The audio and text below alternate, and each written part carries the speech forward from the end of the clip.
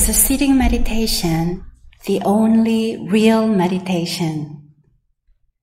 You may already know the answer, but let's talk about it. We recently discussed this topic at the Raleigh Temple. I wondered why a temple practitioner, Karen, brought this question to our attention.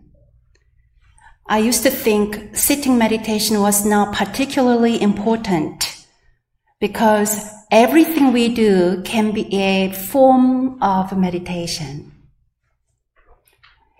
There are many ways to meditate.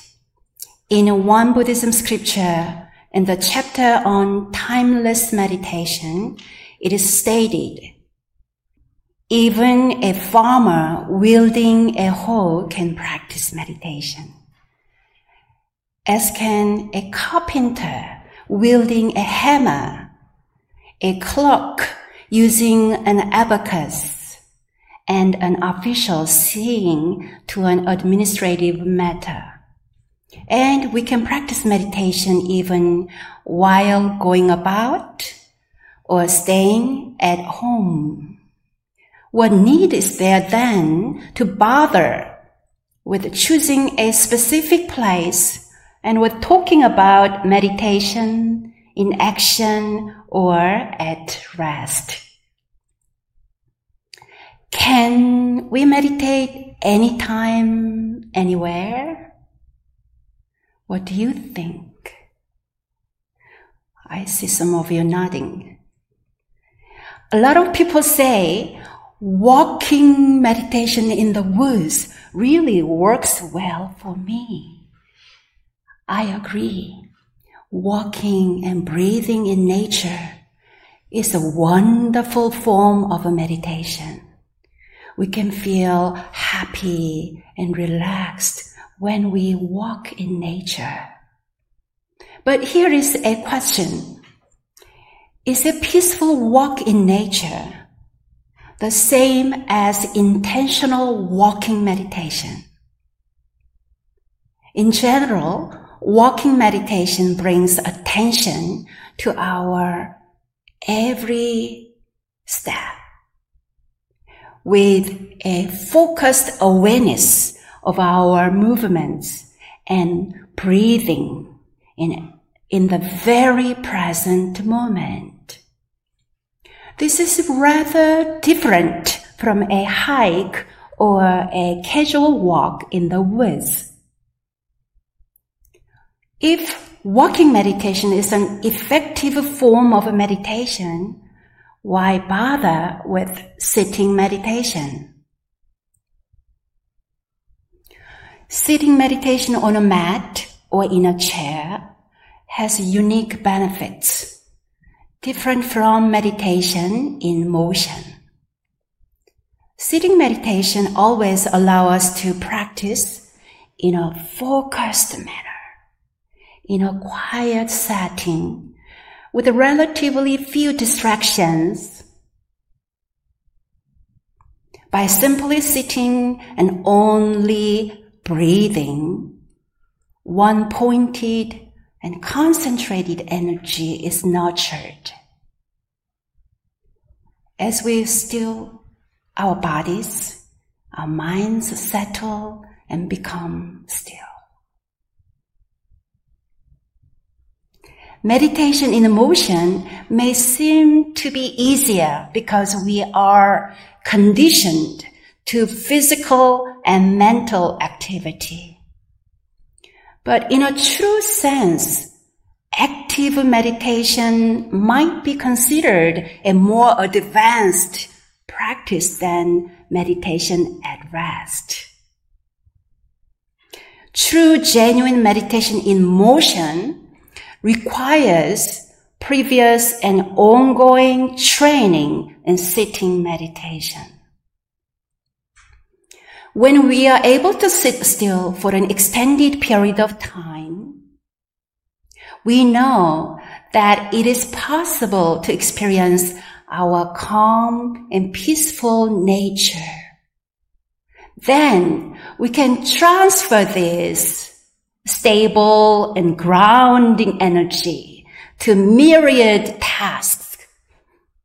Walking, dishwashing, driving a car. That is meditation in motion. While both sitting and moving are important forms of meditation, the basic foundation of a practice is exercised through sitting. With awareness of body, breath, and mind, meditation nurtures the deeply focused energy, free of attachment and distraction. Master Chongsan said that the technique of practicing timeless meditation also includes practice at a designated time and designated place. When we intentionally choose to sit in an environment that does not require any engagement of our senses, this practice journey can become the portal to our own inner spaciousness. Within this quiet mind and body, we discover a vast inner solitude where we can walk inside ourselves and meet no one. In our North Carolina temples, we hold meditation retreat about once a month. In each retreat, once we have outlined the significance of sitting meditation, we incorporate many different traditions and methods in an eclectic manner. This approach is based on the following passage from our Won Buddhism scripture, chapter 2, Doctrine, verse 20. In it, our founding teacher Sotaesan addresses participants at a sun meditation retreat. In traditional monasteries, there was the recitation Yambul school who did nothing but recite the Buddha's name. The doctrine Kyo school who did nothing but read sutras. The Zen Sun school who did nothing but sit in meditation. And the precepts Yul school who did nothing but keep the precepts. Within the single Buddha Dharma, they argued and criticized each other, but each school only taught one subject within the threefold practice of precepts, absorption, and wisdom.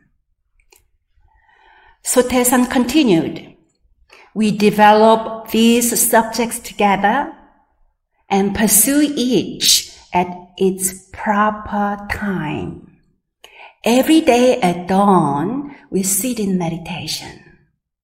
And during the day and night, we participate in various sessions involving scripture study, dharma talks, discussions, journaling, contemplation on koans, and the principle of our true nature, and reciting the Buddha's name.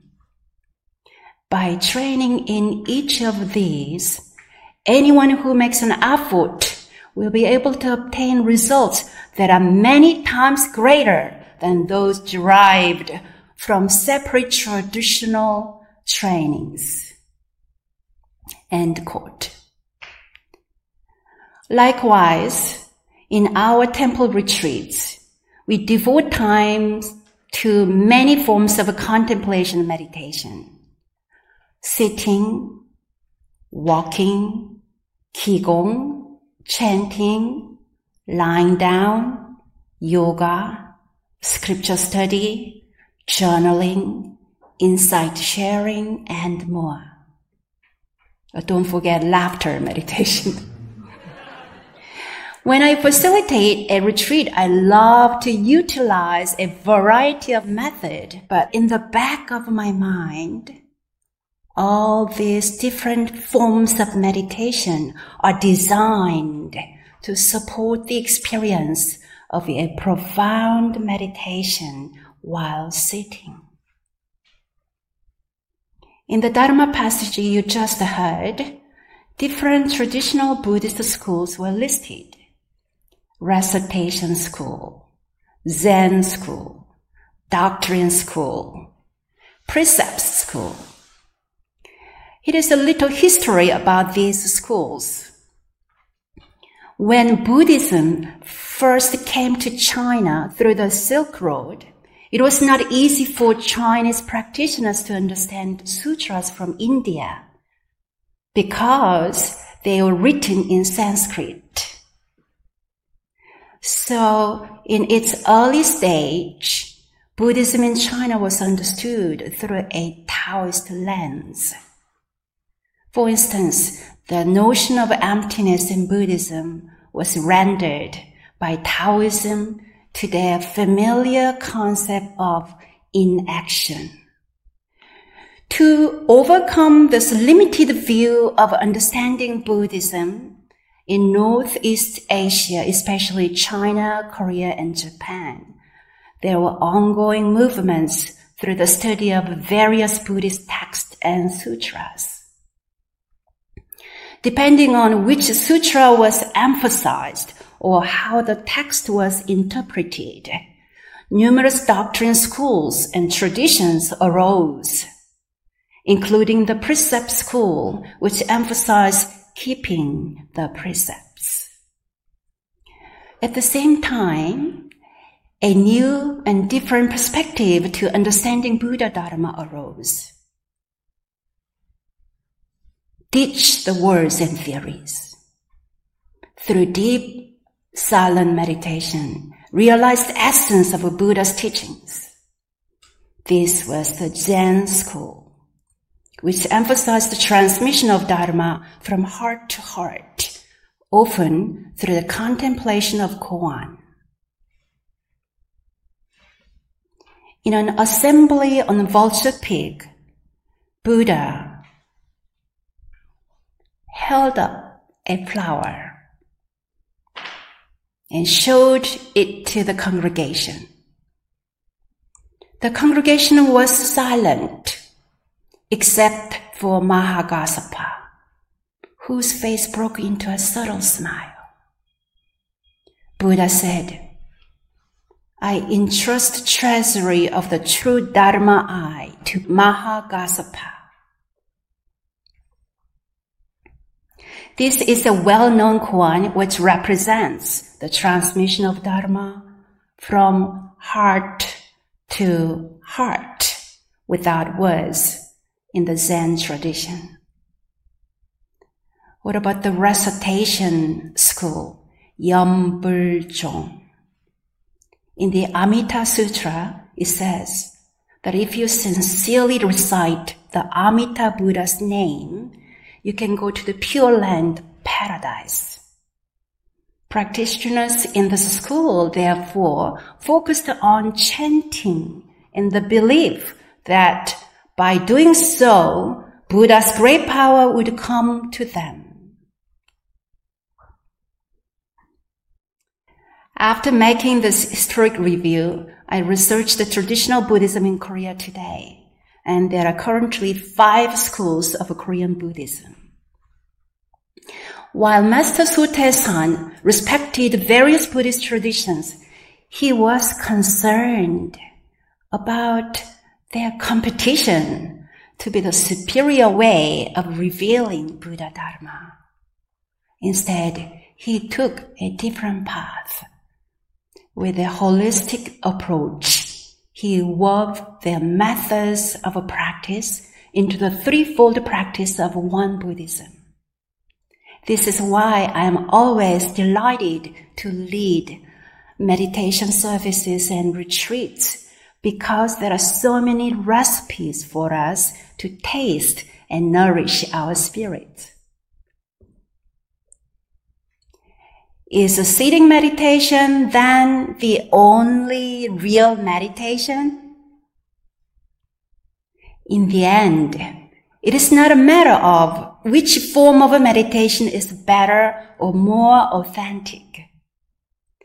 But along our journey of meditation, if we can somehow master our sitting meditation, truly feeling comfortable and peaceful while just sitting on our mat or in a chair, we'll have an incredibly useful tool for taming our minds. If we have trained ourselves in sitting to experience true mindfulness and equanimity, we can feel confident in carrying our meditation energy into every aspect of our lives, whether at rest or in action. So, let's not be attached to the idea that one form of meditation is greater or lesser than another. With a beginner's mind, let's continue to strengthen the foundation of our practice here as we sit together now.